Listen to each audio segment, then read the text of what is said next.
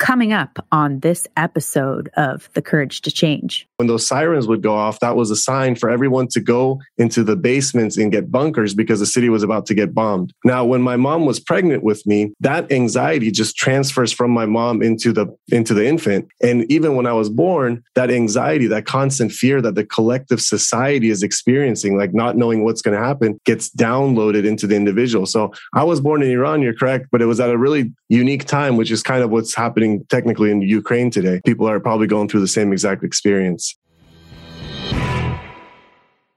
Hello, beautiful people. Welcome to the Courage to Change a Recovery podcast. My name is Ashley Loeb Blassingame, and I am your host. Today, we have an amazing guest, Parham Nematollah. Parham grew up in Iran during the Iran-Iraq War, where he lived through frequent bombings that sent his whole family fleeing for safety. They eventually made it to the US, but he then spent his childhood moving back and forth from the United States to Iran.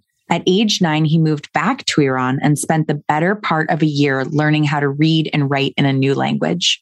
At 16, he moved back to the United States for good, but the constant change caused him to feel outside of both cultures and desperate to fit in by any means necessary. His anxiety, rooted in the early trauma of war and the desire to fit in, caused him to start using alcohol and cocaine to deal with it all. At 25, he overdosed and finally found sobriety while sitting across from his sick mother, who happened to be at the same hospital for treatment. He wondered what she did to deserve her sickness and what he was doing to her.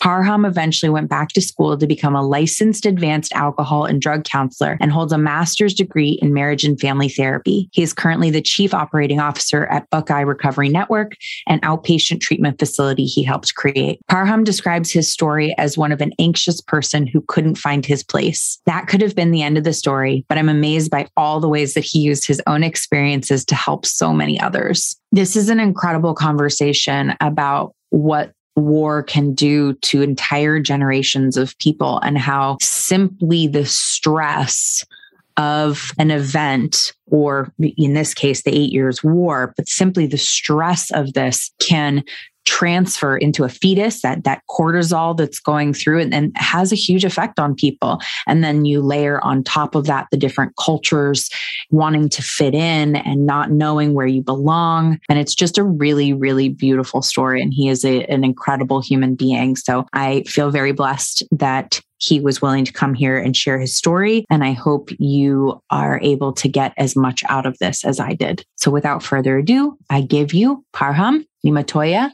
Let's do this.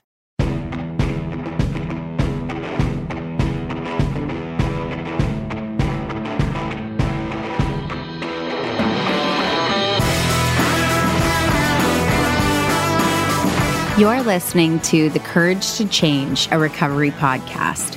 We're a community of recovering people who have overcome the odds and found the courage to change.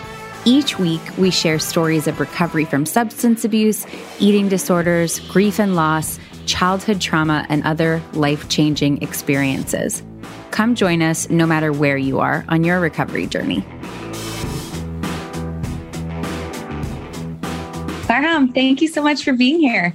You're so welcome. It's really happy to be here. That's for sure. Really exciting. Really exciting. You have an incredible story. So I'm really excited to share. So you were born in Iran and you grew up going back and forth between Iran and the United States. That is correct.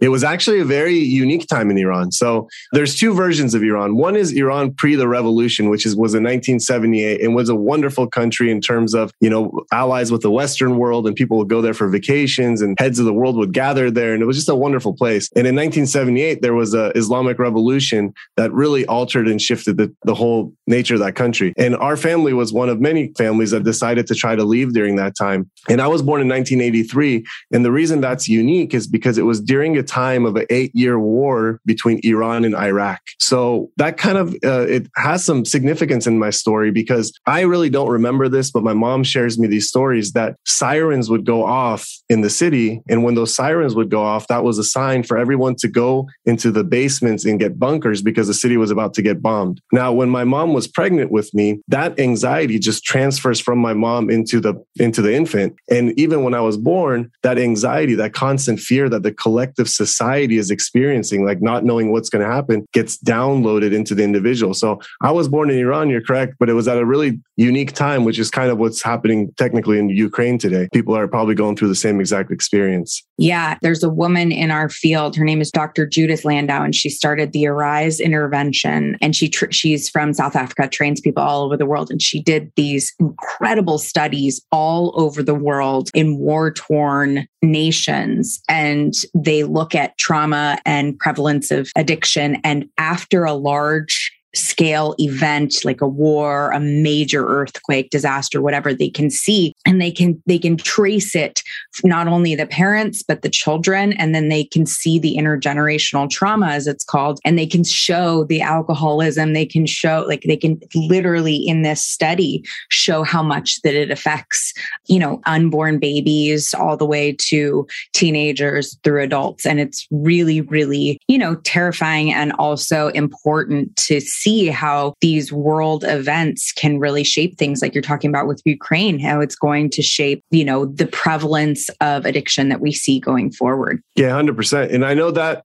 led to a baseline level of anxiety with me. Before I knew what anxiety was, I felt like I just had a baseline level of anxiety. But through my story, eventually we moved back and forth between Iran and the United States between the ages of 0 to 5. I can't even tell you how many times, but eventually at 5 years old, I landed here and I stayed here till I was 9 years old. And that's where I really started to integrate into society, started to become like a little American kid, Saturday morning cartoons, AYSO soccer, I could speak English pretty well. But then when I was 9 years old, we moved back to Iran from 9 to 16 years old. And that was a significant time in my life because I vividly remember being the smartest kid in the class. And as soon as we went to Iran, I couldn't read and write. I didn't know the language. So I would just sit in classrooms and just completely struggling in all the things that, happen to kids in schools and getting bullied. And it was a very challenging time in my life. I started to develop a lot of what we call resentments towards my father, to life, to society, all that kind of stuff, because I felt like my life was taken away from me. And so that was a very unique time. And when I came back to high school here, 16 years old, I felt out of place again because now I'm in a school with 3,000 kids and I don't know any of them. And it was just that level of anxiety, that baseline level of anxiety that we keep talking about just came and started wrapping around me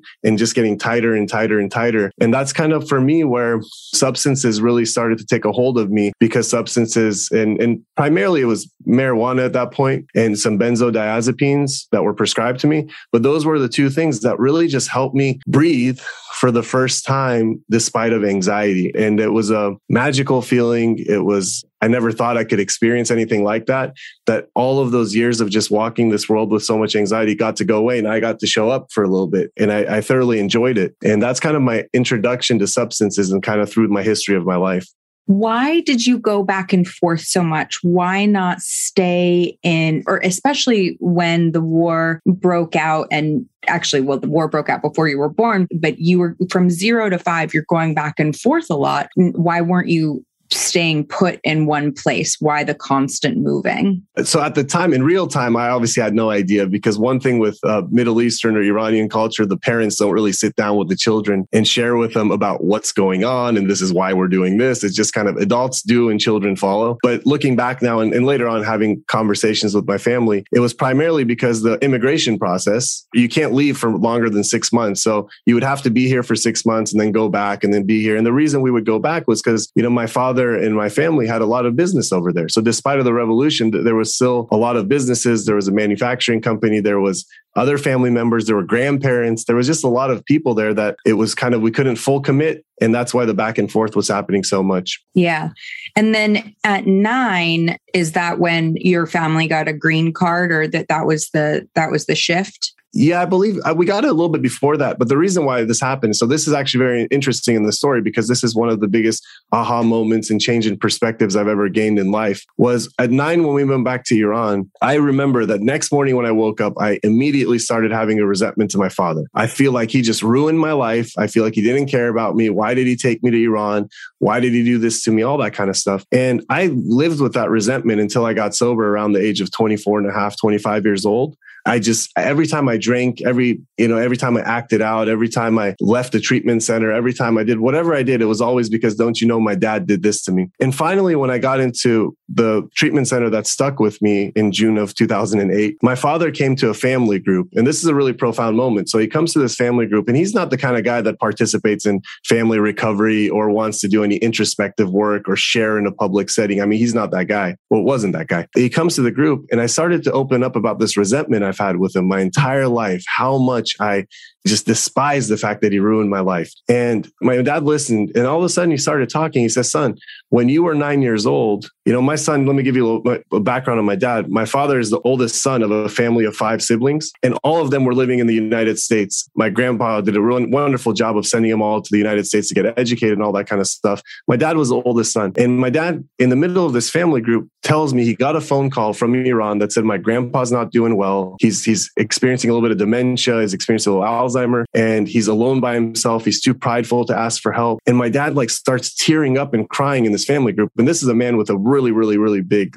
ego and kind of, sense of self. He starts tearing up and crying. He said, son, I just wanted to go be with my dad on his last dying years. And that, for me, it was like, whoa, my side of the story was my dad's selfish, and his side of the story, he was actually selfless. He actually was doing something for someone else that meant a lot to him. And the reason I say this was a profound shift in my perspective, I have a very close relationship with my mom, to this day, very, very close. Right now in this moment, and I run a company out here, and I'm very, I'm doing a lot of good things here. Right now in this moment, if I had children, which I don't, my mom called me from thousands of miles away, and she was in her last days of her life. You bet, Ashley, 1000%, I would get on a plane and go be with my mom right now. And that was like, how dare I judge somebody for something that I would be so easily willing to do in a heartbeat. And that was kind of when I started to learn that the perspectives I've had in life up until that moment, even though they were my perspectives, they weren't the absolute truth. I love that. And I think there's an important piece for parents in here too, which is that,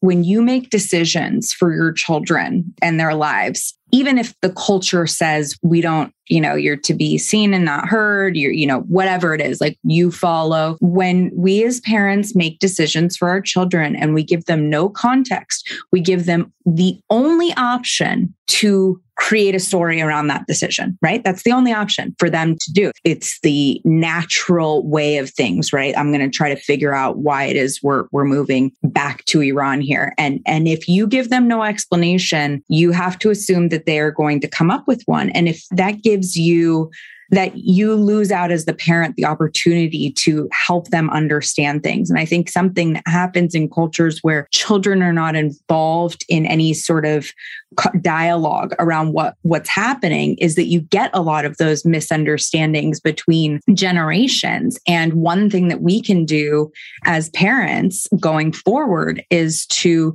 help them teach our children to get curious about decisions we don't understand in both directions. Whereas parents get curious about decisions kids are making, because your parents could have gotten curious about anger you had. Well, because you ruined my life, that would have been an opener. And you getting curious about decisions that were made for you. And I think if we all got more curious about what was going on for each other while these things were happening, or when we're hurt, or any of those things, it's likely that we would have more perspective that would allow us to have fewer resentments. 100%. And I think what you just said, Ashley, and I agree with you wholeheartedly, that is the blueprint that helps breaks multi-generational patterns of dysfunctional communication. because I do believe to my core that there's certain things that my father actually didn't know how to do, but that's even okay because that's a start. Because if a family member can own up to the fact that I've never learned how to communicate with, my child about anything, but I want to try, I want to give this a shot, it opens the door for the child to also try. And when people try, good things happen. I like that. Yes, very true. So I have several friends who grew up as first generation Americans with Persian parents and have been able to have a front row seat to that, which is a really interesting experience or thing to witness, and I think this happens in a lot of first generation cultures, which is you have these parents who bring their children to the United States to partake in what they believe, they're sacrificing so much, their families, all these things. They come to the United States and in their mind, they're going to have some sort of control over the way that their kids are being raised. So they don't realize that when you take an Iranian boy born in Iran, but you bring him and raise him in the United States, he is now American and he is going to have American culture infused in him in a way that they may not like. There's this idea that I see with the parents where they think that they're going to be able to push away the American things they don't like and keep the culture that they do like from their cultures, right? Because obviously there's something attractive about the American culture to them, but not all of it. And so there's this adversarial relationship that's created because the first gen wants to be American like it's like their friends, right? They want to fit in. They want it. This is what they know. This is what they want to be a part of. And the parents are like, that's not how we do things, or you're pushing away our culture. Our culture is important too. America is about the combining of cultures. They think they're going to hold on to it more than they actually are. So you were not only having that experience, but going back and forth. How does that affect that particular dynamic of, am I American? Am I Iranian? I look this way, but I don't speak the language. How my parents are this way, but they're like, walk me through what's going on in your head these years of confusion about identity. Cause that's such a big piece of so many of our stories are, I never felt like I fit in anywhere. And you have that, just justifiably, right? So tell me more about that part. Yeah, and that was really well said. And that is 100% true with the Iranian population. I think it's actually true with a lot of immigrant populations when they come here. The first generation that's from there always wants to uphold and keep some of the things that they were brought up with. But it's not a fair comparison because now their children are being developed in a completely different environment and culture. So it's almost impossible to hold the two. But I think with the Iranians specifically, they lost a lot of control. So when a revolution happens in a country, it's safe to say that whatever version of life that they imagined in their minds got effectively blown up and their whole lives got out of their control. So when things go out of control in one's lives, what they like to do is they overcompensate with control because it brings a sense of at least like certainty. But the more you try to control something, the more it becomes out of control. And that's why there's a lot of rebellion. But for me, again, in real time, when I was going through it, it was very uncomfortable. I know this working as a therapist with individuals that just go school to school in the United States or go from city to city in the United States with kind of the same culture. They have a very hard time adjusting and adapting. So going from country to country, language to language, culture to culture, all that kind of stuff. I remember it was very uncomfortable, very challenging. But then again, the resiliency that children have always blows me away. And the fact that I was able to adjust and adapt to those environments. For example, when I would go to Iran, I became like overly whatever the Iranian standard was. So whether they're doing religious studies, I was like the most religious kid. They were doing, physics and science. I was the most, just the bookworm, whatever I could do to just fit in. And that's kind of the foundation of actually, believe it or not, low self-esteem, in which led to people pleasing, which ultimately leads to a lot of my substance and behavior issues, the people pleasing, low self-worth, because it wasn't really reinforced by, family and society, and the whole chameleon that we talk about or hear about in the rooms, that I would just be whatever you wanted me to be. And, towards the end of my drug addiction, I'm fast forwarding a little bit here, but just to show you how much that impacted me, I had no idea who I was, right? Like literally I had no idea who I was. Towards the end of my substance use, I was abusing and using a lot of cocaine. And I legitimately thought that my name was Pete instead of Parham, and I was from New York. So I would just say I'm Petey from New York. I'm like an Italian mobster guy. My favorite teams were the Giants, the Yankees, the Knicks. My favorite movies was the Goodfellas. And I was obsessed with thinking that I'm an Italian mobster when I was just an insecure Persian guy.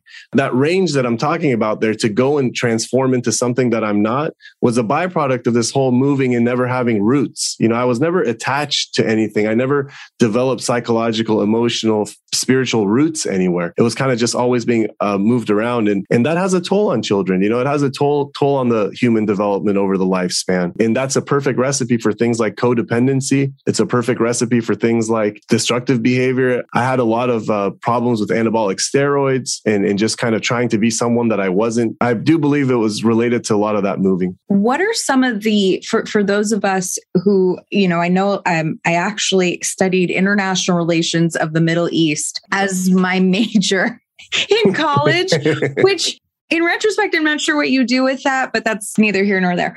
So as someone who I have a little background, but I, on a deeper level, what is the culture around addiction, mental health, alcoholism, drugs in Middle East? And I know it'll be a little bit different from place to place, right? As particular city to city, but Middle Eastern culture and maybe specifically Iran. Sure. So alcohol in general in the Middle Eastern culture and Iran is actually illegal. So I'm talking about to the point that if you get caught with alcohol, you could be punished legally. You can go to prison, you can go to jail. So there are some alcohol bootleggers. I remember our family had one. The guy would come in a little motorcycle. On the back of his motorcycle, he had a little cooler, and he'd come inside your house and he'd bring out a bottle of Johnny Walker or something like that my parents would buy. But it was fully illegal. But opioid drugs, so we're talking about the hashish, we're talking about opium, and we're talking about heroin, is very, very, very easily found because Iran borders Afghanistan. And, you know, a gram of heroin is much cheaper than a pack of imported cigarettes in Iran. And Iran, actually, this is a very sad statistic, but it has the most addicts per popula in the world, opiate addicts per popula in the world. That breaks my heart because the people there are so wonderful and so intelligent and so loving, but there's a lot of collective pain in that country. And all you can do is trace pain and trauma to addictions. But the beauty of this is that most people don't know this. Iran also has the most NA meetings in the entire world. So 3,500 NA meetings in the bigger, capital of Tehran per month. And when they have their convention, their NA convention, the 100,000 person stadium it's called Stadium Azadi. The 100,000 stadium fills up 2 times with people in the span of one day. And they all do the Serenity Prayer in Farsi while holding hands. It can give you goosebumps just thinking about what that would sound like. But recovery is actually alive and well in Iran. It's only through a Narcotics Anonymous. So it's not Alcoholics Anonymous. It doesn't exist, actually. Alcoholics Anonymous is like underground. It's like really, it's a taboo to even, say you go to. But Narcotics Anonymous and also all the family groups. So like Naranan, Narateen, like all that kind of stuff is alive and well in Iran. They are gender specific though. So male and females don't program together. Interesting. I bet that saves them some headache. Oh, for sure. So tell me about why alcohol, why is it that alcohol is seen as being different? Why is Alcoholics Anonymous and alcohol, why is that taboo? How is that different? Religious doctrine. So it goes back to the Quran. It's shunned on in that book. So therefore they use the rule of the law over there pretty much as the religious law. That was the whole Islamic revolution. So in families in general, there's a lot of shame. So let's talk about the cultural component. There's a lot of shame about addiction for the ones that aren't educated yet. They feel like they failed as parents. They feel like that they failed as teaching the right things or the right decisions or whatever you want to call it, like the choice theory. And it's also, in Iran, you always want to put your best face forward. So if I'm struggling inside and Ashley, you tell me how you're doing today. If I'm dying inside, I say, I'm doing great. And I smile and I say, I'm doing great. And that fake facade, that fake mask, it happens in social gatherings. So when someone asks you how your kid's doing, you're not going to say my son's struggling, my daughter's struggling. Oh, they're doing great. They're getting ready to go to university. When in reality, that they've been using heroin intravenously for the past 2 years, but no one will ever own up to it or admit it. And so it's very just kept in the dark. Nothing good grows in the dark. We'll call it that. When you were in high school, there was another element where your mom got sick. Can you tell us a little bit about that piece? Yeah, so that was back in the United States now. So my mom is the staple. I call her the hero of the whole story. She's been with me through all the ups and downs and moving. When we moved to Iran, I know she didn't want to go there really because Iran is post-revolution. It's oppressed for females. She's got to wear the hijab and all that stuff. And she's not like that. She's much more Western. So she was with me. And when we came back to the US, my dad actually stayed in Iran to keep taking care of my grandpa. So it was just me and my mom, and I have an older brother too. And my mom, she got diagnosed with breast cancer, and it was, I believe, stage 3 breast cancer, but it was still treatable, but it was through chemo, radiation, and she was at Hoag Hospital for a lot of days. And my mom's got long blonde hair, and, she lost all her hair and all that stuff. And I remember when I heard about the diagnosis, I was just terrified. I was really scared because I didn't know if I lost my mom, then what would be left over. And I couldn't go to the hospital to visit her. I mean, I would go there, I'd sit behind the door, I'd go sit in the car, but I couldn't go inside to see her. And it was just too painful. And that's where I crossed the line of substance use. So up until that moment, I was using alcohol, I was using, marijuana, I was using some prescription Xanax medication, but then I just didn't care from that moment on. And I remember when my mom came home from the hospital, she got sent home with a lot of Oxycontin pills. She couldn't take them. My mom can't take any opiates. She gets nauseous and throws up, whether it's a small Vicodin or whatever, she can't handle it. And I remember she got sent home with a pharmacy, and I just started taking the pills and taking the pills and taking the pills. And that was the first time I ever got strung out in high school. And I didn't know what was happening because I was taking all these other pills and nothing was happening to me, but these pills were different. And I got strung out to the point that I needed help. And my family doesn't know what the heck's going on because they didn't even think I'd be interested in the pills, let alone taking 90 Oxycontin, pills from her. And it was just a lot of emotional pain. Now, to be honest, I was just scared. And it was a big, and I want to say this, my mom is healthy and okay today, despite of all that. But that was kind of the first time that I realized that I'm using substances to deal with emotions beyond anxiety. So before that, it was always anxiety, but now it was because of pain. It was because of sadness. It was because of depression. It just started to, any feeling you can imagine, I was using substances to cope with it. Stay tuned to hear more in just a moment. Hello, beautiful people. If you're listening to the show, you're a part of my community, and I'm so appreciative of that. And if you've been listening for a while and thinking, how can I get more connected? Where can I find more people like me? I want to talk to you about lionrock.life. Lionrock.life is a community aimed at providing support to people just like you and me. They offer 70 plus support group meetings a week for folks in recovery, as well as adult children of alcoholics and addicts, those who struggle with anger or are deep in their grief, and many more topics like these. Each group is different, with peer support facilitators bringing their unique style to every support group meeting. Facilitators range from licensed counselors, trained peer support providers, and people with the best heart, soul, and powerful, relatable experiences. Everyone is accepted into our community, no matter where they are in life and no matter what they're doing in the process or what they're recovering from. Because you listen to this show, we'd like to offer you 1 month free to try it out. All you need to do is go to lionrock.life or download the Lionrock Life app, create an account, and at the checkout, enter the promo code COURAGE. That's lionrock.life and enter promo code COURAGE to try it for yourself for 1 month free. And now back to the show. It's not an accident that opiates are painkillers, right? And so when we use opiates and we don't have pain, there is a numbing, there is a sedative effect, and that is on purpose, And I think that it's clear as you start to use this, like you're ingesting for emotional pain. And the truth is that that's real too. It's just we don't have the skills to manage that. And if we aren't taught how to manage that by someone, we're going to seek some sort of relief. And I think that's one of the big pieces. I know you know this as a therapist. We need relief. Relief is part of it. It's not bad to want relief. It's what we use for relief. Yeah, 100%. I mean, you use the word pain and use the word relief. It reminds me of someone that I love and adore, and I'm sure you're familiar with his work, but with Gabor Mate. Have you heard of him? Mm-hmm. So he says, and I'm quoting him, so this is not me, but he says, it is impossible to understand addictions without first finding out what the person finds or hopes to find from the drink, the drug, or the addictive behavior. And for me, I was just hoping to find that relief. It really was. I was hoping to get that warm kind of hug that I wanted, but I couldn't get from those opioids. And I didn't know it in real time, though. That's the whole thing. People, we don't know these things in real time until you look back later on and say, that's what I was doing or what I was trying to get. And I do believe that emotional pain and physical pain are this. Actually, I think the brain can't tell the difference between the two. So if I'm walking around with a broken wrist, the receptors in my brain light up in a certain way. And if I'm walking around with a broken heart, the receptors in the brain light up the same way. And that's why people drink their sorrows away.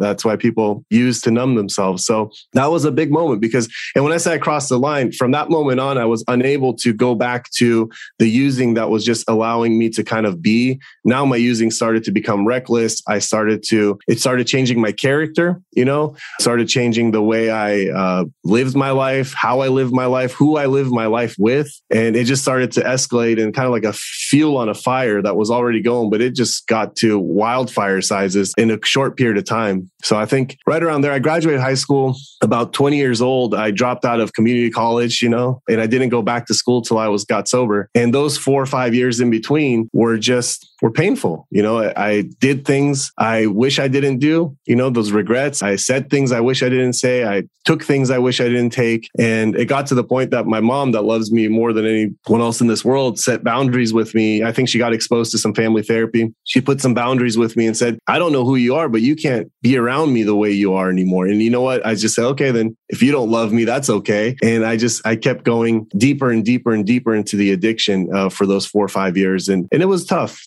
Those were the most challenging years of my life, even more challenging than those years of moving back and forth with Iran, because I was where I wanted to be. I had I had all the, it was scarier. It was darker. It was scarier. It was just a really painful time in life, those between 20 and 24. Can we just stop for a second and talk about the fact that you thought you were Italian and convinced other people you were Italian? Oh, they believed it. And from New York, but you weren't even... Can you tell me a little... I want to know about that. Well, cocaine is a powerful drug. Cocaine is a hell of a drug.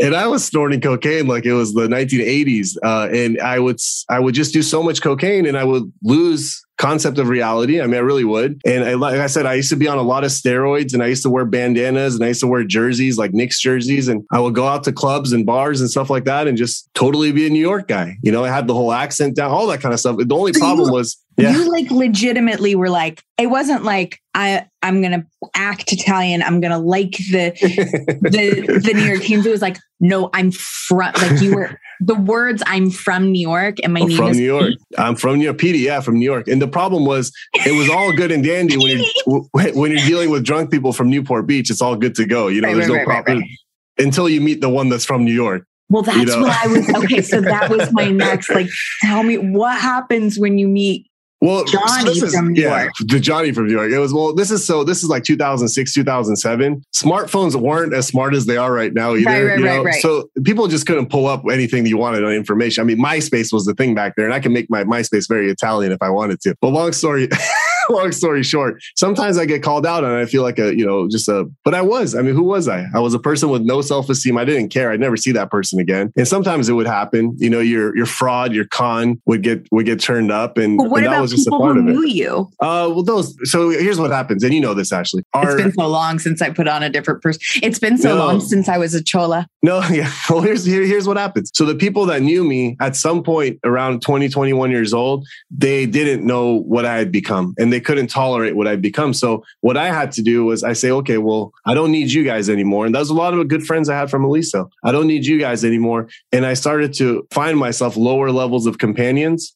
And I'm talking about guys, girls that were just doing things that I never thought I'd be in the same room with. And to them, it wasn't any different. To them, I was just some random guy that they're using and partying with. So my circle completely changed. Yeah, it just completely changed. Had you ever been to New York? I'd been to New York, yeah. Okay. So I'd been in New York. And every time the Yanks or the Knicks or they would come out here, the Giants, I would go to the game. So I was like full commit to those too. Okay. But it was interesting. Honestly, it was just cocaine. You just lose sense of who you are. You really do. I love it. It was just cocaine. It was just cocaine. Cocaine, man. It's a hell of cocaine's an amazing, amazing thing because for me, you're doing all the other stuff first, right? And I hated smoking. I smoked a lot of weed, but I hated smoking weed. And I think that was part of what the allure of cocaine. But cocaine is one of the few drugs where I really thought I was okay longer than I was. Like when I was shooting heroin, I was kind of aware that things weren't going well. Like not as aware as I should have been, but whatever. And when I was taking like gnarly pills or whatever, like we would fill up these like jewelry boxes of pills from Mexico and just like, I like blue, I like red, and just kind of, I knew like it was possible I was going to die. But with cocaine, there was a lot of like, we're still partying. This is glamorous. This is fun. This is fine. It's just it's short. It doesn't last very long. You can control it. It's, like, I feel like that was the most deceptive substance that I've ever experienced in terms of like addiction. It was the most insidious, even more than alcohol for me. Yeah, it was all consuming. It really was all I thought about. I mean, I'm talking about 24/7. It's all I thought about. When am I going to do it? How am I going to get it? Where am I going to do it? And, I also, like I said, I also abused anabolic steroids during that same time. At the same time as cocaine. Same time as cocaine. Oh, man, you must have been a fucking mess. That was a mess. And alcohol, too. So like alcohol and cocaine together, they make another chemical called cocaethylene. It's 7 times more toxic to the liver, 7 times more addicting. That's why when people who use 7 cocaine... 7 times better as well. So as soon as people drink, the ones that do cocaine, all of a sudden, all they think about is getting cocaine. I mean, it's like a powerful shift. Oh, it's like, it's like coffee and cigarettes. You just like, it's like, you don't even need to want coffee, but if you smoke a cigarette, you're going to like, that's it. It's peanut butter and jelly. Yeah. So, I mean, that whole pursuit, and then the steroids by themselves are very psychoactive too. I mean, a lot of people don't know that it could put you in states of mania states, and all that kind of stuff. So it's just a perfect storm for insanity. And I was insane. That's a perfect storm for a huge ego. 100%. It's like a huge, like crazy. Were you just angry and crazy? I would get angry and crazy, and I would also get very emotional and cry on the flip side. Right. Yes. I've seen some people where I was like, and I am more afraid of what's happening now than I was when you were angry. Yeah. So I did look like an Italian mobster from New York. I did play the part. I did pass the part. I appreciate your commitment to it too. For sure. Yeah, it was short-lived. It was only for like about a couple of years of my life, but that was about it. So if I'm rewriting the story, just FYI, you were a method actor. Okay, there we go. I really very committed to that role. You were waiting for your big break. You didn't know when it was coming, but when they called, you were ready. But I'll tell you this, when I actually had to go make some amends when I got clean and sober, and I had to actually own up to the fact that to certain people that I lied about this component of my life. But I always said and say, hey guys, I never was an Italian mobster from New York. I was always an insecure boy from Iran. So that's what I would say. And I would just talk about how that whole journey played out. It was sometimes embarrassing and very humbling. It's the exact opposite of the alcohol, cocaine, and steroid combo. It's like your head between your leg and just kind of that kind of stuff. But it's a part of my story, and that's okay. That's okay. Yeah. Can you take me to introduction to recovery and then what gets you over that hump into actual abstinence and recovery? Yeah. So this goes back from like maybe 2006, 2007, 2008. The treatment space was a little bit different. So it was less to do with the insurances and all the different treatment centers that exist right now. Back then it was more private pay and it was just smaller, detox residentials.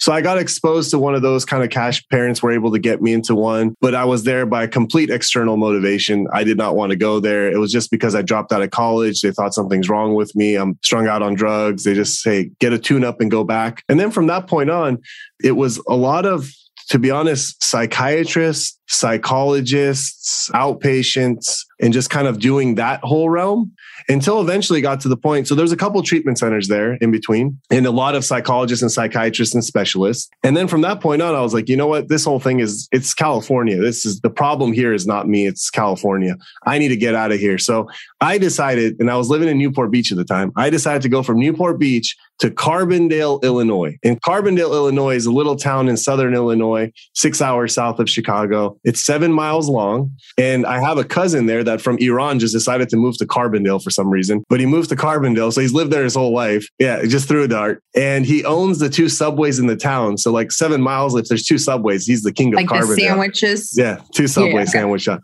Okay. So people he's just balling out there. He's doing really well. It's like, so what, you want turkey? I got turkey. Everybody eats Subway there. So I go to his house and he's a healthy guy. He's one of those like healthy, fit guys that doesn't drink, but he's not a program guy, but he's just a healthy guy. As soon as I go to his house, and I'll never forget this, the first night I say, hey, let me go out. I'm not going to do any drugs or anything, but let me go out. And I went somewhere and I got a vodka pineapple. And eventually I asked the girl who was serving them if she knows anybody that has cocaine. And I kid you not, in about 2 hours, I was surrounded by a table that was exactly the same table I just left, of people, places, and things. They just spoke with a Midwest accent, because later on I found out everywhere you go, there you are. So I took myself with me in all of the ways that I thought, in my resentments and my processes and my low self-esteem. I took it with me to Carbondale, Illinois. And that was a great place to be an Italian mobster, by the way, because now the whole story, the plot really thickened over there in Carbondale. Didn't your cousin out you? No, I was such a mess. I mean, it was like, I was really, really out there, and, he's like, and he was working, he was working all the time, and it was a college town and there was a lot of bars. And long story short, 4 months in Carbondale, and I called my mom, which had serious boundaries with me at this point. The boundary was, if you ever call me, it has to be to get help. It can't be for anything else. So I said, well, I want to get some help and I want to go to treatment. She got me on a plane back to California. I didn't go to treatment. I just used her for the plane ride, and my friend picked me up, and I went on another 2-month run. And this takes me to right about June of 2008. And then my brother calls me one day and he says, hey man, just so you know, Mom's cancer is back, and I want you to know that you're the reason because of it. And he says, she doesn't sleep at night anymore. She's always messed up. She's always crying. She's sick and you're the fault of it. And like, at first I was kind of offended. I was like, how dare he tell me that? But I decided to go get help because my mom was in a bad situation again. It was, again, external motivation. So that day I go to a treatment center. That's the one that's stuck. And I'll talk about him in a second. And the counselor there had the biggest impact I've ever had anyone make on me in my life. It's an Iranian man. And I was able to sit there and tell him about my addiction, my behavior, my processes, the things I'm screwing up in life, my shortcomings. And it was the first time that an Iranian man older than me was able to just listen to me without telling me what I'm doing is wrong, without telling me I'm stupid, without, judging me or blaming me or faulting me. And he's like, oh, you did all those? And he threw like 10 more experiences that he did when he was out there too, as a sober guy. And I'd never met a sober Iranian man. That was the first time in my life, or one that was openly talking about it. And I left. He's like, well, I need you to check in right now because you're taking some substances that you need to go to detox for. And I said, yeah, I'll come in, but I'll come back tomorrow, because alcoholics and drug addicts, they're the busiest people in the world with nothing to do, I really had nothing to do, but I said, I'll come back tomorrow. And I went and told my buddies, I'm like, yo, I'm going to rehab tomorrow. And I actually ended up overdosing that night on a combination of medications. And we had these Oxy 80s back then, and benzodiazepines and alcohol, cocaine, all that kind of stuff. But the Oxy 80 with no oxy tolerance was the one that kind of hospitalized me. And the next morning, this is where it becomes powerful. So despite of all those different treatment centers and geographics and all that kind of stuff, and psychiatrists, psychologists, I'm in the hospital room, and I wake up on June 13th, 2008, and my mom is in there. And the interesting part is she wasn't there because of my overdose. She was there because she happened to be at the same hospital doing her own cancer treatment. I could just see she was sleeping in the visitor's chair and her eyes were all puffy. She just looked like she was 10 years older, 20 years older. And I just looked at her and I said, like, what am I doing to this person? What did she ever do? Like, what did she do? How did she sign up for this? That my whole life is just going to get devastated by this kid. And in that moment, I made a decision that I said, I'm honestly going to just try this literally for her. And then hopefully I figure it out for me. But it was a different type of attempt of this. It was just that moment of seeing her face. And there's a quote that I share often. I don't even know who it's from, but it's not from me. It says, I just have to say it's not mine, so I don't sound like it's mine. But it says, when suffering loses its value, healing becomes instantaneous. In that moment when I saw my mom's face like that, all the suffering that I had in my life that I was carrying for all those years, it lost its value compared to what she was experiencing in that moment. And the healing process becomes instantaneous. So like when I went to rehab that same day, I got from that hospital, I went straight to rehab. It was just a complete different outlook. The suffering I had in my life just didn't have its value. But now I needed to get rid of all this stuff I've been holding on to. And that's where I needed the help on how do you let go of things that you've been carrying for years and years and years and years. So yeah, that's my kind of treatment history, if you will. And from that moment on, my parents, every Wednesday, there's a family group there. And to this day, we're talking about 13, 14 years later, they both go and participate, and they participate in the family support. My mom's like a pillar in the Iranian Al-Anon and Coda meetings and all that kind of stuff. So they found their own recovery. Both my mom and dad are both transformed. Like as much transformation I've had in the recovery process of myself, I think they've had more transformation in their recovery. And that's to say a lot because I've changed a lot, but they've changed even more, I believe. Wow, that's incredible. Yeah.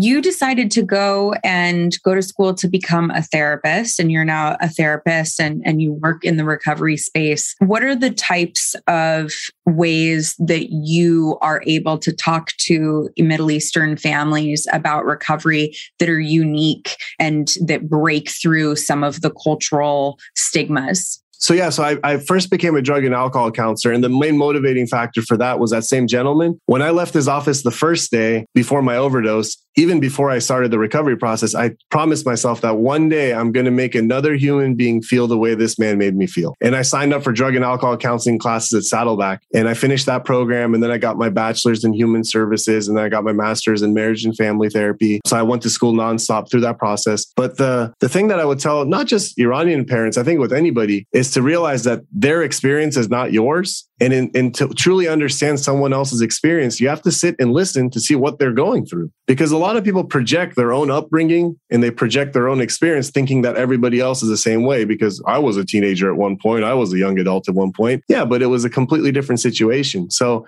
it's just to be able to listen to each other a little bit better. And also, I'm big on breaking the stigma of addiction. I'm really big on trauma and trauma-informed care. And I do a lot of psychoeducations when it comes to trauma and how it impacts the brain, how it impacts social development, how it impacts our decision-making, our addictive behaviors, all that kind of stuff. So I'm big on psychoeducation and teaching and making it interactive, because I do believe that people without the proper information and knowledge, they're not informed. People that aren't informed can't make proper decisions. How do you describe addiction to families who don't understand it? Like I said, I'm almost like a Gabor Mate disciple. So I figure that he's made such a profound impact on my life, and it's so easy to understand that I quote him and use a lot of his stuff. So when it comes to addiction, I always say not why the addiction, but why the pain. To get to the roots of the pain is to find out what an individual is hoping to find from their drug or drink or addictive behavior. So if someone can't fall asleep at night, if somebody has a hard time quieting their mind, if somebody has a hard time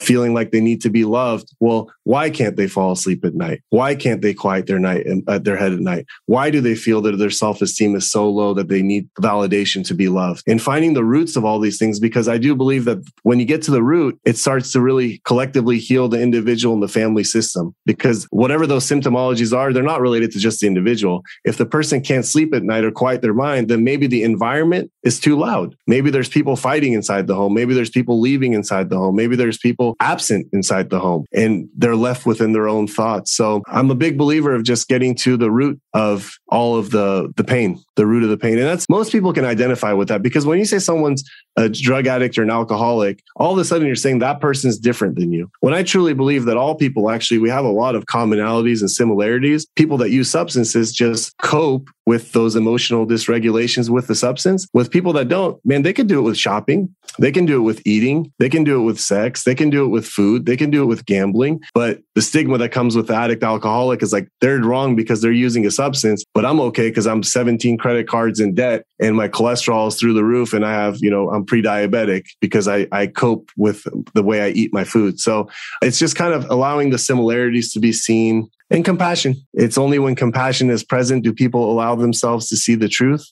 And it's by a gentleman, he's an Egyptian philosopher, but it's only when compassion is present do people allow themselves to see the truth. So I always invite family members to look at their loved one, to listen to their loved one through the lens of compassion. Because if you do so, the truth that they're trying to express or articulate, or they don't have the words to say it and you only see it in their behavior, the truth will actually be seen and heard and felt. And that's really what the individual's always trying to communicate anyways. What are you seeing as we move into this phase of the world where fentanyl is going crazy and kids who are just experimenting in the way that we experimented are now in mortal danger? First of all, it breaks my heart. It scares the living heck out of me. What have we done wrong with the way that we communicate with each other, the way we love each other, the way we support each other? I don't know how open the station is with it, but with the opioid pandemic, or that's been going on for longer than the COVID pandemic, actually, our opioid pandemic's been going on longer. You can call it epidemic, but I think it's pretty much turning into a worldwide thing. there are harm reduction methods, that can be used for opioid addiction that I am a believer of. What do you like?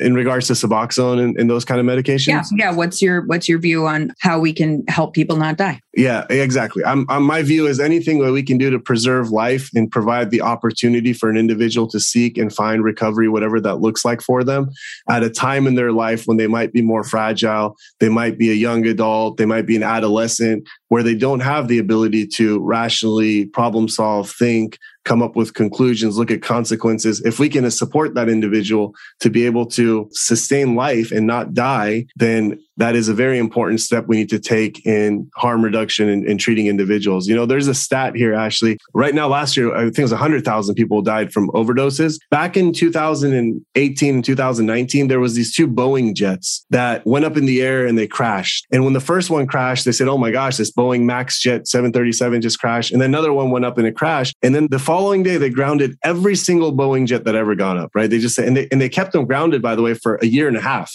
So they kept them grounded because they said, until we find out what is going on here, we can't have passengers fly on these. Now, if you look at that 70,000 number, not even the 100,000 number, and you divide that by days of the year, every single day, a Boeing jet full of opioid addicts goes up in the air, it comes down and it crashes, and all of the souls of that plane die every single day, by the way, and day after day, and nobody does anything about it. All they want to do is, guess what? They want to blame the passengers on the jet. And that's the way society thinks, by the way. They don't think macro level holistic. They're just looking, oh, well, it was their choice. They died. They want to blame the passengers on the jet. And so I just say, hey, if these passengers are getting on this jet, let's just do anything we can to keep these people safe, because it's a bigger problem. It's a macro problem. It's not a micro problem for sure. Yeah, it's important for people to know that there are lots of options. And we do talk about on this show all the different options for treatments, for things, because we want to keep people alive long enough to be able to make whatever decision they want. They may start out on Suboxone and that may get them sober long enough to save them. So now they don't want to be on it. It may, we're buying time here because it's such a life and death thing. We need to buy time. And I want people to know that actually there is a message of hope for that one too, because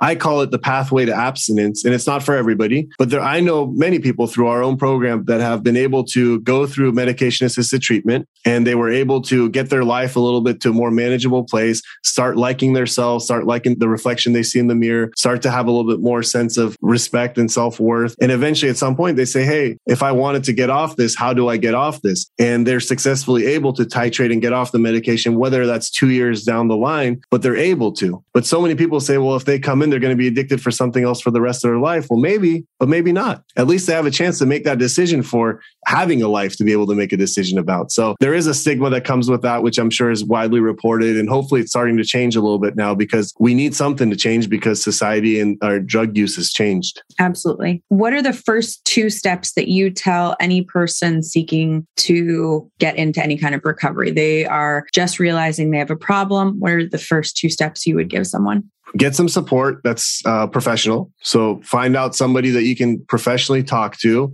be able to get what I like to call an unbiased, objective point of view of what you're going through. And the second one is why. It's why you want to do this. If you can't find out the why of this, the rest of it's not going to make any sense. But when you can find out the why do I want to get off drugs? Why do I want to make this change in my life? Why do I want to work on my anxiety, my depression? Without that why, the recovery process is almost impossible. So I'm not saying you have to have that why immediately, but get to work and start thinking about that why. The sooner that why becomes crystal clear, the easier the how of recovery becomes. Absolutely. Absolutely. What I always tell people and parents is this is too hard on a day-to-day basis, just period, end of story, to not have a deep desire to want to change. If you have a surface level, if this isn't life or death to you, if you don't really, really want to change, you won't, because you can have it, you can sustain it for a period of time, but day in, day out, year in, year out, it's too hard. It's too hard to sustain it. It has to be, you have to create that internal motivation. Yeah, 100%. Where can people find you, reach out to you if they have questions or interested in talking to you more? Sure. So my day job is I am one of the owners and the operating partner of Buckeye Recovery Network. And we're an intensive outpatient substance abuse mental health facility in Huntington Beach, California. So I'm there on a daily basis, and that's kind of what I do. I'm available there, Parham at BuckeyeRecoveryNetwork.com. And it's kind of been there for 9 years now. I love the place and I love the people and the work we do there. And it's a pretty saturated and overly kind of competitive place to have a treatment facility. But I believe if you do the proper fundamentals of why we're doing it, what's our why as an organization, then the rest takes care of itself. So it's just a place that I love and adore, and I love the people there too. Awesome. Cool. Well, we'll put that information in the show notes for anybody who's interested in reaching out to you, and super, super grateful for your time. Thank you so much for sharing your story. Thank you so much, Ashley. Love being here. Thank you for all you do, by the way. It's I think I shared with you one time in passing in a Facebook message somewhere, but keep doing what you're doing. The world needs more of it. Even if there's a lot of podcasts on mental health, I still argue that there isn't enough. So keep shining. Thank you. Thank you. Appreciate it. Hello, beautiful people. Thank you so much for listening. And I hope you enjoyed Parham. It was a great conversation. I think he has a lot of wisdom that hopefully will help you and your loved ones on your journey. My favorite for sure is the Italian gangster from New York. I really wish that I could have met that guy. He seems awesome. Oh my God. And he's not even Italian. He's Iranian, nor is he from New York. I think it's absolutely hilarious. My only regret from this episode is that we didn't have him do the voice. The impression. Right? I agree. We really I dropped the ball there. I dropped the ball. I'll own it. Sometimes I think that's what these outros are going to be, is us just kind of doing a little mea culpa, we kind of blew it, there. And we're sorry. We're sorry. As we need hard-hitting journalists, we'll do better next time, we'll do guys. Better. We swear. Scout's honor. Ashley, what's this LionRock.life thing? What? LionRock.life is a community of people defining their recovery in whatever way works for them. So a lot of freedom around what your recovery looks like. It's a support network, over 70 different support meetings a week, run by peer counselors, licensed master's therapists, meditation teachers, workshops, you name it, all recovery based. It's incredible. And we are offering 1 month free using discount code COURAGE. So go to lionrock.life on your computer or tablet, or download LionRock Life app and use discount code COURAGE to get over 70 meetings a week of support at all hours of the day and night for 1 month free. That's 70. That's a lot. That's a whole lot. That's a lot. All right, you've been warned. It's that time. Oh boy. Dad joke of the episode, because that's my contribution to the world, right? As a dad, I don't have a lot more to offer other than this. So that's... Here we go. I'm holding on. This one, I'm not even going to let you participate. I'm just going to do the joke. You ready? Okay. And I feel like it has a voice. I feel like it has a voice that goes along with it. You ready? Okay, I'm ready. I bought some shoes from a drug dealer. I don't know what he laced them with, but I was tripping all day. You guys, I think we have to... Oh my gosh. You guys, I have like in my stomach, I have nausea, like feelings of just, oh, you guys, these jokes. I got to breathe through them, I got to breathe through them. I don't know. Maybe most people don't have this reaction to like dad jokes, but it's like a gut punch. That's why we do it. Is just keep you on your toes. I appreciate it. Cause like a dirty joke I would think is funny and it would be totally comfortable for me. I'm totally comfortable with like nasty, dirty, whatever, but give me a dad joke and I am like a third grader who just heard the word penis. She's visibly flushed. People. I'm verklempt. Anyway, but for this week, we're rooting for you. We hope that it's great and it's all green lights. That's what I'd say. Yeah. All right. We'll see you soon. This podcast is sponsored by LionRock.life. LionRock.life is a diverse and supportive recovery community offering weekly over 70 online peer support meetings, useful recovery information, and entertaining content. Whether you're newly sober, have many years in recovery, or you're recovering from something other than drugs and alcohol, we have space for you. Visit www.lionrock.life today and enter promo code COURAGE for 1 month of unlimited peer support meetings free. Find the joy in recovery at lionrock.life.